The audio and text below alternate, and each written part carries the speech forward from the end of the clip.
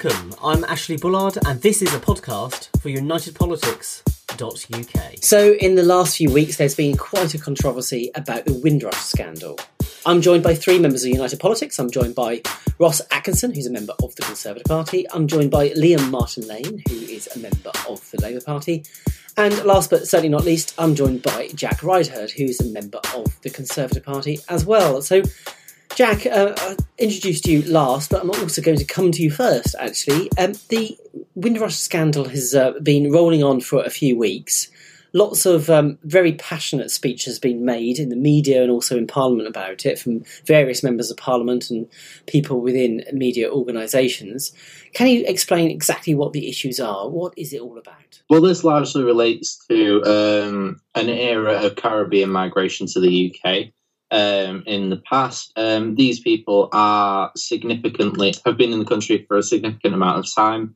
And the decision was taken in 2009 under a Labour government to get rid of all the documentation that allowed them to be in this country legally and allowed them to prove it. That being said, I'm not blaming this completely on a Labour government for once, possibly. I think it was the fault of the Labour government originally to take the decision. It was completely incompetent. But it was also completely incompetent for the Conservative governments following, as well as the coalition, not to reverse it and to carry it through. So I think there are failures on all sides of the political spectrum here. Most recently, Amber Rudd has announced that compensation may be paid out to anyone who has suffered a loss, in quotes. So we're not sure what the sort of parameters of that will be, but it does look like she is planning on paying out reparations, which can only be a good thing considering what these people have been through. Also, the path to citizenship for them is open, which I think is completely due considering the amount of time that they've been here and the amount that they've contributed to the country. I think they're as British as any of us, and I think they should be rewarded with citizenship if they don't already have it for that. I mean, you said that you don't entirely blame the Labour government. Alan Johnson, who used to be, of course, the Home Secretary once upon a time, he said that actually no minister ever had that decision. It was actually something that was made at a much more junior level, and they didn't even realise that decision had actually been made. So you are blaming some of this on the previous Labour administration, are you? I absolutely am. It's the concept of ministerial responsibility. Whatever level this major decision was taken at, and it was a major decision, it has to come down to the minister in charge of the department in which it was taken. And I do think there is a certain level of incompetence from that government and the governments succeeding it in terms of that decision not being reversed and that decision originally being taken as well. OK, so the government that superseded it, that was the coalition government. Who in that government are you blaming as a minister that was responsible? Well, it would have to be the minister that presides over that same department, because obviously the civil service will largely remain the same whichever government is operating. So the civil service will be under the orders from the government to basically follow through on what the policy is. And the policy was clearly to retain that decision. At whatever level they decided that, I'm not sure. But I think the minister in charge of that area of policy should still take responsibility because it is partially their fault. OK, we'll park it there on that one at the moment. I'm going to go to Liam Martin-Lane. Jack is saying that some of this was the Labour Party's fault or Labour government's fault, and then also the coalition government as well. Would you agree with that assessment? I'd agree with the facts, which are that the decision was taken away from the minister in charge and the minister responsible. So it's perfectly reasonable to not come out and say that this decision wasn't taken by me or this decision was taken without my knowledge. I think this may sound slightly naive though, but it is also to say that when these landing cards were destroyed, I don't necessarily think that people thought of it as a problem at the time because they did not think that a scandal like this would have arisen. The fact that the Windrush generation, first of all, came to this country from such a long period ago and made such a contribution to this country and really how we are as a society, both culturally and economically today, that it really would have been unthinkable in the minds of ministers and in the minds of the general public as well for them to have any proof of their right to stay here. in my mind, and surely in the minds of people before this scandal, during this scandal, and certainly well after this scandal, is that the Windrush generation are British. They've made an exceptional contribution to this society in terms of helping us rebuild this country after the war. And like Jack said, they deserve full British citizenship if they do not already have it. And Ross, I'm going to come to you obviously next. I mean, you're being very patient. You're the third panellist and you haven't said anything yet. So I was listening the other day to one of your heroes, Jacob Rees-Mogg. He was saying that, actual fact, the Home Office is probably the most disorganised department of any of the government departments. Do you blame this on the Home Office? Do you think this is a scandal, like Jacob certainly does think, and he thinks it's absolutely horrendous?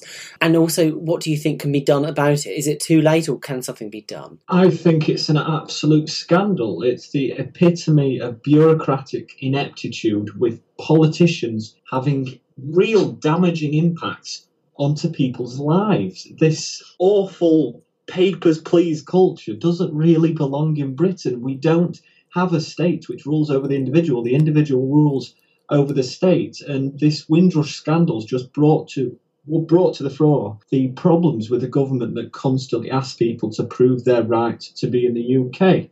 It's the first time that I'll agree with the Labour Party on an issue that this situation, as David Lammy put it, is grotesque, immoral and inhumane. In my opinion, it isn't a government policy that is the problem. It isn't previous governments in the past few years that have been the problem. It is a series of failures by governments to not really recognise that the situation for these people could change. They should have been granted citizenship a long time ago, in my opinion. However, I am glad that Amber Rudd has stated that they will get free citizenship with no knowledge tests, and they will also receive compensation, which I hope remedies the situation for them in some way. Okay, so just to wrap this up, do we think that this is some sort of... do we think it's more incompetency and a mistake, or do we think actually this was some sort of conscious decision that had been taken? I think from what you've all said, it would imply you all think it was more of a mistake or a bit of incompetency in some of the departments or some area or something like that, not necessarily pointing the finger at any one person or one department. But do we think this was intended, or do we think it was actually a mistake? What do you think, Jack? I absolutely think it was both. I don't think when the decision was made they intended to do this sort of thing and cause this sort of scandal. But in terms of mistake, it's one hell of a mistake if you look at the figures and you look at the facts.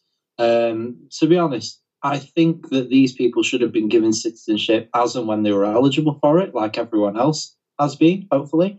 And I do think it is a bureaucratic nightmare in terms of what has happened.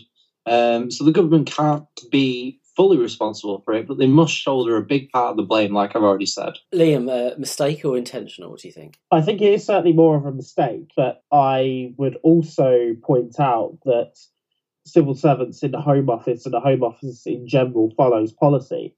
I know Tony Blair in the past himself has said that whoever is responsible for the Home Office is doing the most difficult job in government. And so you have to lend a certain amount of sympathy to anybody who is in that job.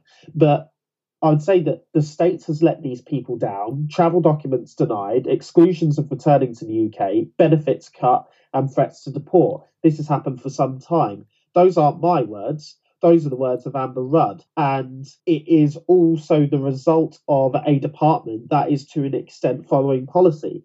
Following a policy, in my view, which is quite ridiculous, of meeting arbitrary migration targets. It's also the result of a policy of a hostile environment that, for all of its intentions of wanting to curb and deter illegal immigration, has now made an entire generation of contributors to this country fearful of being sent on the next boat back to the West Indies. So this is something that has come about largely by mistake. I think it is somewhat symbolic of the current incompetence within the Home Office, but it's the incompetence of the Home Office following specific policies, and so both of those need to be solved. And Ross, last but not least, do you think this is a mistake, or do you think it's an intentional consequence? I don't think it's an intentional situation at all. I think it's more of an incompetency within the Home Office and within governments, both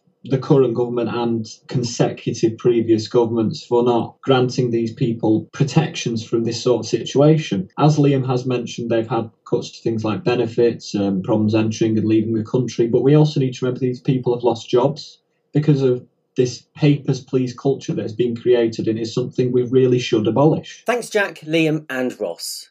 And if you've enjoyed today's cross-party political debate for United Politics, don't forget you could subscribe on both SoundCloud and iTunes. It's free, and we'd love to have your company.